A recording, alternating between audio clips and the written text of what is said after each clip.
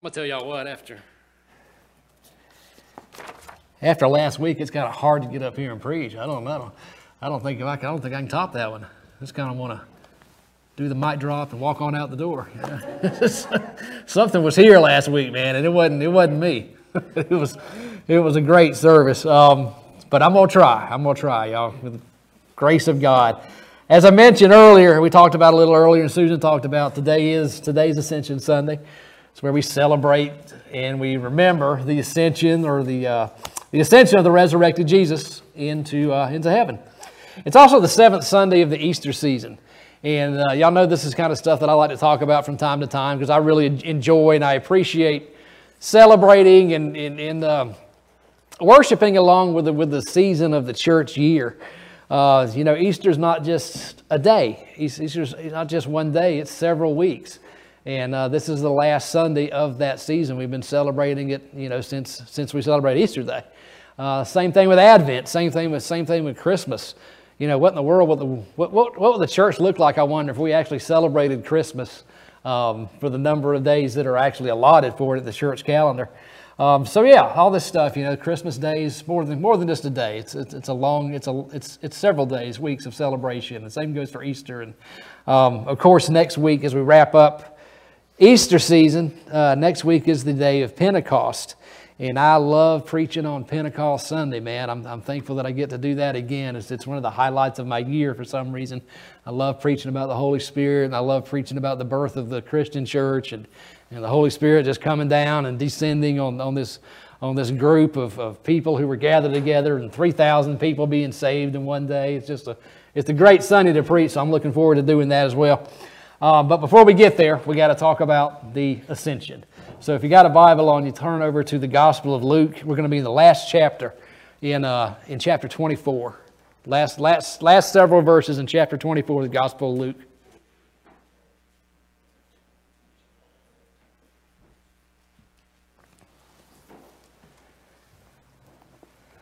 So we're going to start in verse 44.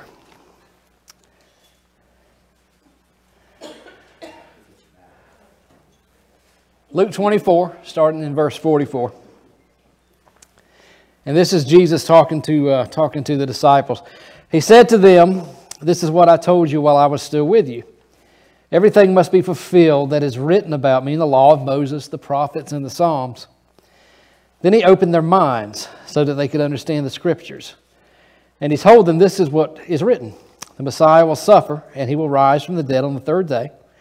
And repentance for the forgiveness of sins will be preached in his name to all nations, beginning at Jerusalem. You are witnesses of these things. I'm going to send you what my Father has promised. But stay in the city until you have been clothed with power from on high." And when he had led them out to the vicinity of Bethany, he lifted up his hands and he blessed them. And while he was blessing them, he left them, and he was taken up into heaven. And they worshiped him, and they returned to Jerusalem with great joy. And they stayed continually at the temple, praising God.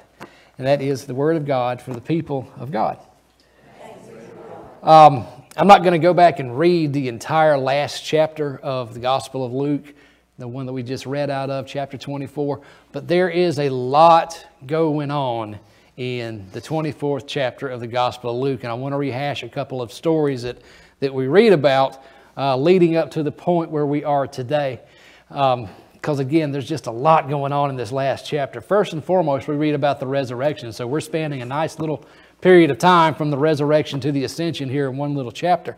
So we read about the resurrection there at the beginning of chapter 24. And then we get to this story about these guys who are walking along a road. We call this the story of the road to Emmaus. Some of you guys may have heard that before, that description before. But anyway, these guys are walking around along this road. It's just two guys, and they're doing whatever they're doing. I think the scripture says they're talking about the events of the day. So they're talking about Jesus. They're talking about his death, and they on this day they had heard about the resurrection. So that's what they're kind of discussing as they walk along this road. So they're walking, they're doing their thing, they're having their conversation, and all of a sudden, poof, like Jesus appears out of nowhere. Okay? And y'all can go back and read that and check out that detail, because here these guys are by themselves, and all of a sudden this dude just shows up in the middle of the road walking alongside with them. Probably kind of strange, right? But anyway, Jesus starts walking with these guys, and he starts talking to them, and very, very similarly to what we read about Jesus talking to the disciples today, I think that scripture says something to the effect of Jesus opens up the minds of these men. He reveals to them the meaning of Old Testament scripture or Old Testament prophecy. So as they're walking along, their minds are being opened. I think they stop after a piece of travel, and they invite Jesus to come eat with them, which he does. And after breaking bread with them, poof, Jesus just disappears. And these guys are probably freaking out at this point. You know, here this guy just poof, shows up on the roadway, talks with them for a while. They break bread together, eat together, poof, he's gone. Just disappears. So we get a few verses ahead of where we are today, prior to verse 44. And you got this other thing going on, another similar story. The disciples are all gathered up together. They're kind of being cowardly, to be honest with you. Because, you know, their king had just died, you know, and now somebody's talking about he might have been resurrected. So they're sitting there, they're all hanging out together in this room. They're kind of cowered down, and all of a sudden, just poof. You're not laughing at the poop like I thought you would this morning. but that's all right. But yeah, he just appears out of nowhere. Out of nowhere. That'd be like if we were in church together this morning. All of a sudden, this dude just pops up out of nowhere there. Holy schmoly, where'd this guy come from? So yeah, that's weird, certainly, but it's right there in the story. And you got to imagine, certainly these guys were probably freaked out a little bit for one thing, but I would suspect they're also kind of scared. And the scripture may even say that. I'm not 100% on that. I have to go look back. But yeah, I'm certainly that they were frightened. I'm sure the scripture does talk about they possibly thought that they'd seen a ghost. And you know, Jesus says, "No, I'm not a ghost." He shows them his hands, and he shows him his feet. And then he does something else that's kind of strange in this story. He says, "Oh yeah, by the way, you guys got something to eat around here." And you know, I guess being dead 3 days makes you really, really hungry. And they say, "Yeah, sure." They broke out some fish, some broiled fish, and they ate together. Actually, that's an exaggeration. The story, the last chapter there of the Gospel of Luke, kind of makes it sound like all this stuff happened within a short amount of time. And actually, it was a 40-day period. If you will read the Gospel or the book of Acts, the same author of the Gospel of Luke wrote Acts, and he goes on to expound a little bit. So these events actually transpired over a 40-day period, which is why we have the 40-day season of Easter. But anyway, he sits down with them. He gets something to eat after appearing out of nowhere, and that's where we land in today's scriptures. He starts talking to his disciples. And our scripture says this, just like the story of the two men on the road to Emmaus, our scripture says this. It says that Jesus opens up the minds and he opens up the hearts of the disciples, enabling them to see the revelation of Jesus Christ within the Old Testament scripture. This is very important. This is something I really want to drive home this morning. Because up until this point, even though they followed him, they really didn't know who Jesus was. And this scripture is very, very important to us, because this is the point where Jesus lays it all on the table.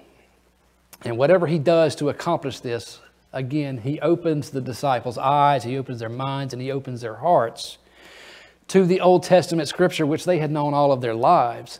And he points to the Old Testament scriptures, which reveal him to them, which reveal him to us.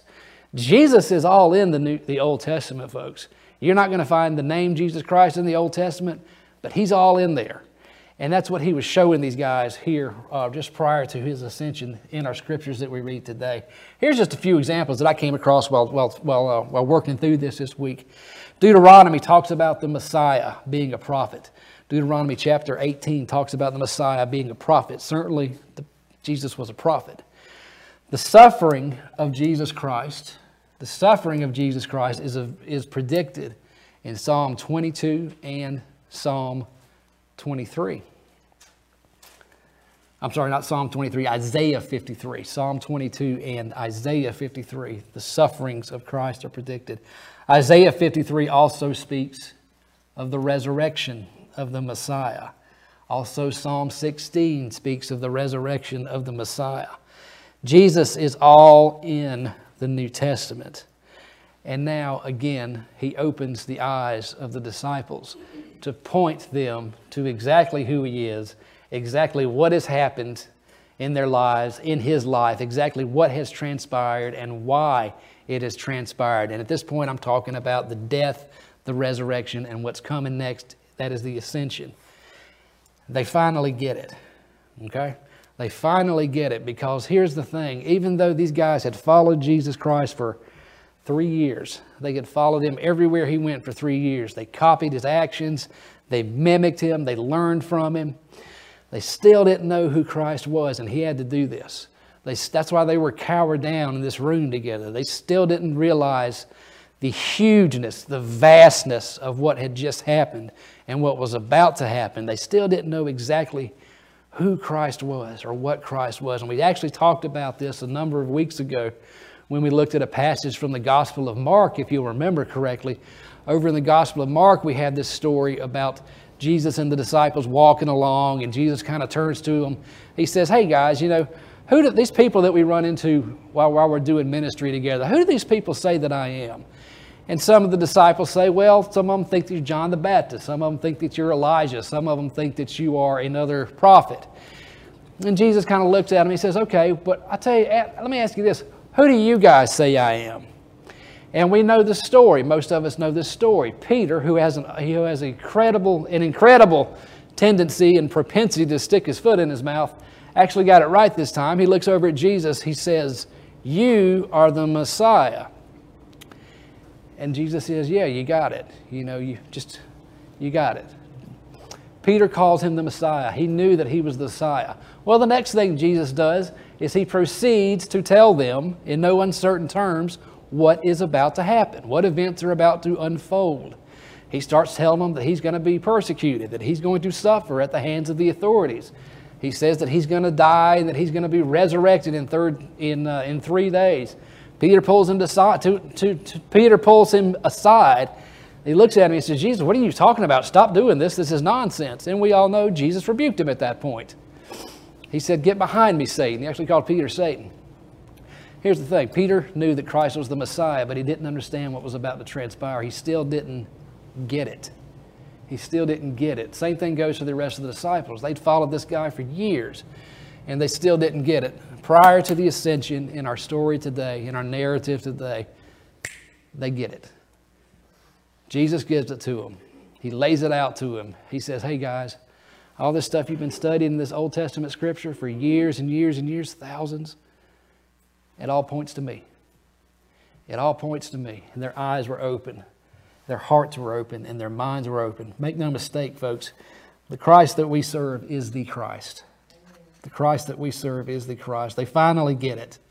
And they finally understand that they are standing in the very real presence of a very much resurrected King. A very much resurrected and very real King. There were a couple of things that stood out to me. Hold on just a second.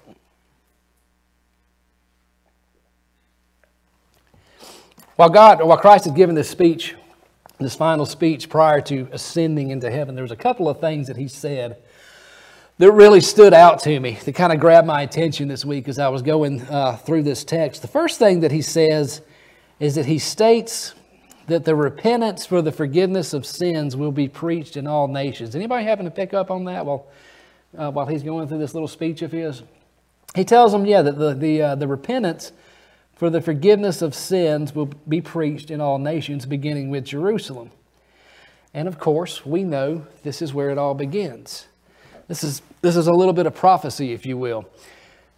Repentance for the forgiveness of sins will be preached in all nations, starting in Jerusalem. And that's how it happened. That's how it unfolded. Now, that may not grab your attention at first, but consider this. Consider this. Christianity, what Christ just said, happened. Christianity is a relatively young religion. in comparison to other world religions. We're relatively young. We're 2,000 years old, okay? That's it. In the whole scheme of things, we're babies when you look at some of these other world religions. 2,000 years isn't that long. 2,000 years in history is not that long of a period in comparison to some of these other things, especially when we consider how old the world itself is. In 2,000 years, the gospel was preached. Repentance for the forgiveness of sins was preached so much that Christianity is right now the largest religion across the globe with approximately 2 billion followers. That's a short amount of time, again, in the whole scheme of things. That ought to really blow our minds. That's what Christ was saying here. It's going to be preached. And it was preached. And it has been preached. And it is being preached. Today, once more, we are the largest religion across the globe. 2 billion people call Jesus Christ King, Savior, and Lord. That ought to blow our minds. That ought to astound us just a little bit, especially when we consider all of these other things that have been around for so much longer. Church has done a relatively good job, by the way. We hadn't always got it right. Certainly we've made some mistakes along the way. But for the most part, we've done a pretty doggone good job with this evangelism thing. This is also our gospel call, okay? This idea of preaching repentance for the forgiveness of sins. This is our gospel call as Christians. It is our Christ-centered mandate as Christians. Make no mistake about that. I know that I've preached on the Great Commission before. Go and make disciples of all nations, baptizing them in the name of the Father, Son, and Holy Spirit, teaching them to follow all that I have commanded you. You guys know that I've preached on that. That's not only our gospel call, that is our Christ-centered mandate, and it's not just for preachers. Okay?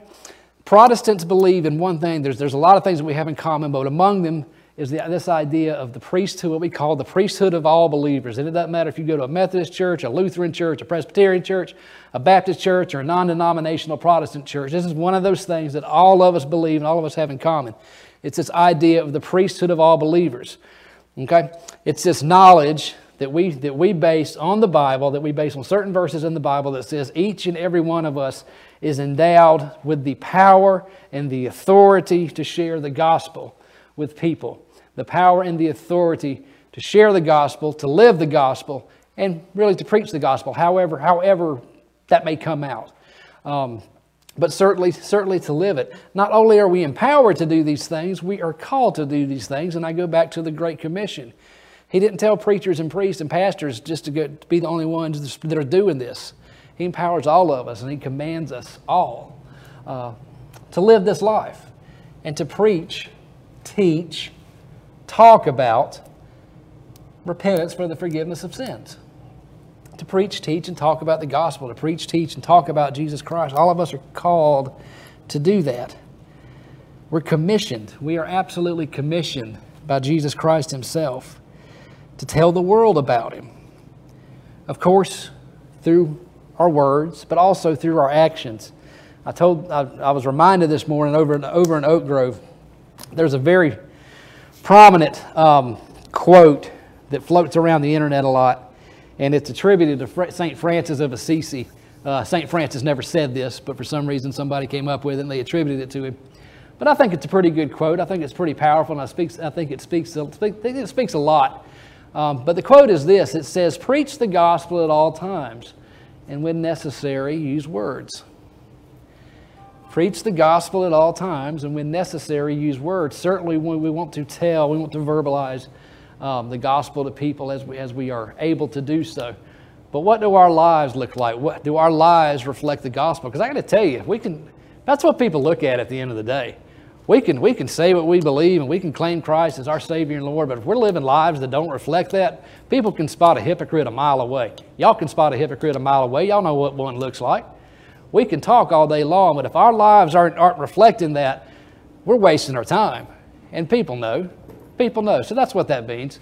Preach the gospel at all times. When necessary, use words. What does my life look like? Does my life reflect the image of Jesus Christ in my words, in my actions, and I would say certainly in the way that we treat people? So I go back, however, to preaching and to speaking and to verbalizing about telling the story of Jesus, about telling, remember we talked about what the gospel is, and I kind of just brought it down to its most base level at one time. It's just talking about Jesus. It's just the story of Jesus. And we can all do that. We can certainly all talk about repentance when those opportunities come up. But more so than that, all of us have stories. All of us have stories. You know, we're going to have, I've been doing this for 2 years as a vocation. I have yet to have the opportunity to grab somebody, to get alone with somebody and just lay out the gospel to them and quote a lot of scripture and tell them what they need to do to receive Christ as their Lord and Savior. Most of the time, it just doesn't happen like that. We're not going to have these opportunities, okay?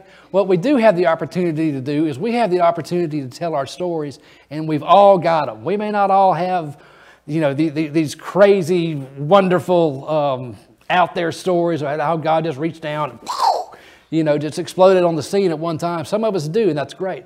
But all of us have stories. All of us have stories of how maybe we did have one of those awesome, you know, experiences. All of us have these. It may have happened like that. It may have happened over a period of time. All of us have had experiences with God. I certainly hope so anyway. That's primarily, other than what I do on Sunday morning, that's primarily how my style of evangelism works. Is it just comes up in conversation. It just comes up in conversation. You know, the fact that the chances of me ever actually having the opportunity to sit down, the chances of you guys ever having the opportunity to sit down with somebody and pray over them and pray what we used to call the sinner's prayer, those are rare. Those are so very rare. You know, allow the Holy Spirit to work. That's how people are saved. That's how people are really brought to relationship with Christ. We're just instruments. We're just instruments. That's something I've had to learn as a pastor, as a preacher, you know, not to beat myself up for one thing. I'm just an instrument. You guys are just instruments, tools that Christ uses to bring people to Him. If people do, wonderful, wonderful, wonderful. But we can't beat ourselves up either when that doesn't happen. Once again, none of that was in my sermon notes. Second thing that stood out to me about this portion of Scripture was something that Christ said in verse 49. And Susan hit on it this morning, and I'm glad that she didn't bring it to conclusion because she would have messed me up again. Verse 49, Christ says, I am going to send you what my Father has promised.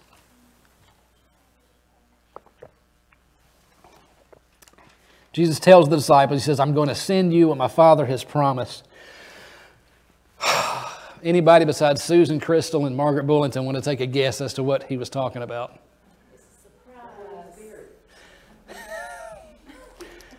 I meant to call your name too, Terry. Yeah, that's what he's talking about. He's talking about the Holy Spirit. Sorry to ruin your thing next week, Susan. But that's exactly what he's talking about. He's talking about the Holy Spirit. The Father is about to send you guys the Holy Spirit. That's the present. That's what's coming. We're going to talk about that more next week, of course, because not too long following Jesus' ascension, the Holy Spirit is poured out on the disciples, and Christianity is born. We read about that on the day of Pentecost when this event happens. And I don't, again, want to get too far ahead of myself, but Jesus had to ascend to heaven. Jesus had to ascend to heaven in order for the Holy Spirit to be poured out on us, in order for us to receive this gift of the Holy Spirit.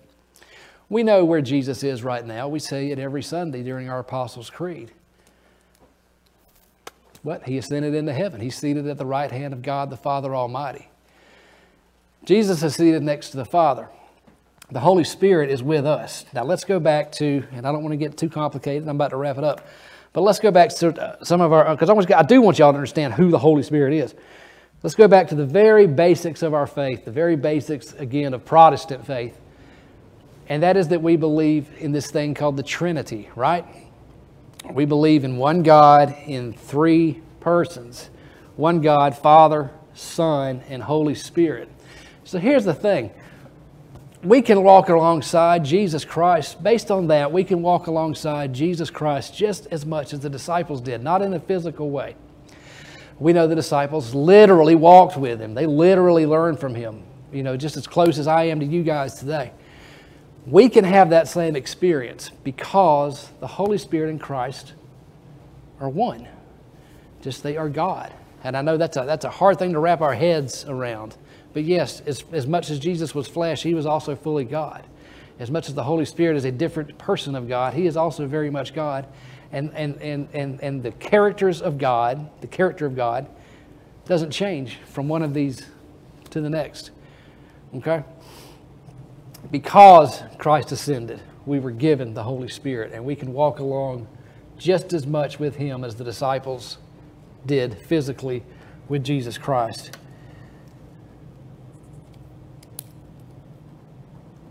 Once more, don't want to get too far ahead of myself. But the Holy Spirit empowers us to do all these things that we talk about. The Holy Spirit guides us. He advocates for us. I like to think of it, and theologically this may not be a right way of understanding or not a right way of preaching it to you, so I'll preface it with that, but I kind of like to think of the Holy Spirit as my Christian conscience. I kind of think that's what he does. You know, he lets me know what's right and what's wrong. He points me in the right direction. Those types of things. Just as much as Jesus would have the disciples when they walked the earth. At the end of the day, understand this, even though Christ ascended to heaven, we don't serve a dead God. We don't serve a dead Jesus. We serve a Messiah. We serve a Messiah who literally lived, who literally taught, who was literally killed, who was literally resurrected, and who literally ascended into heaven, where once again he remains as King, sitting at the right hand of God the Father Almighty. That's who we serve. And we testify to that each Sunday as we repeat our Apostles' Creed. We serve a King who is still with us. We serve a King who literally dwells. If you guys are saved, I'm going to speak to this word one more time. If you are saved, if you believe, we've hit on that word the last 3 or 4 weeks, believe that Jesus is truly who he says he is. Not a book belief, not an intellectual belief, not a mental assent, but a true heartfelt, soul-felt belief in Christ as who he said he was, who he says he is. Then all of us have this. All of us have this. All of us are endowed with the Holy Spirit's presence within each and every one of us.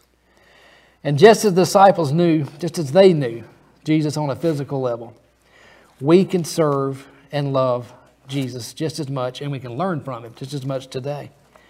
How do we do this? It all goes back to Christianity 101. It goes back to the basics of our faith. It goes back to the basic practices of our faith. Jesus reveals just as he revealed to the disciples in our story today, Jesus reveals himself to us through what? Through Holy Scripture. And by the way, one of the jobs, one of the vocations of the Holy Spirit is to speak to us through Holy Scripture. The Holy Spirit helps us to interpret Scripture. That's one way that Jesus speaks to us just as much today as he would have back then, physically. We have the very real presence of Christ, of the Holy Spirit guiding us in everything that we do. Spend time with God, and that's one word that I could stress. Besides studying Scripture, if we want to know more about Christ, we got to spend more time with him, and that word simply is listen. And that is so hard to do. It is so very hard to do. I can't teach it. It's hard enough for me to practice it myself. The only way that you're going to get good at it, the only way that you're going to be able to do it is what, Jude Munford? Practice, practice, practice, practice.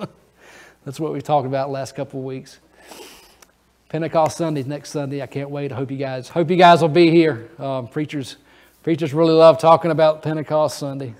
Gracious Heavenly Father, thank you for this morning, Lord. We thank you for those who have gathered here to worship you, to fellowship with one another. God, we thank you for the life of Christ. We thank you that he was sent not only for the forgiveness of sins, God, but to reconcile us to you, to reconcile the world to you, to reconcile creation to you, to show us the reality of his kingdom. And we just thank you so much for this, Lord. Help us to be more open to you and to more open to your promptings in our lives. May we reflect Christ in all that we say, all that we are, and all that we do. In the name of the Father, Son, and Spirit. Amen.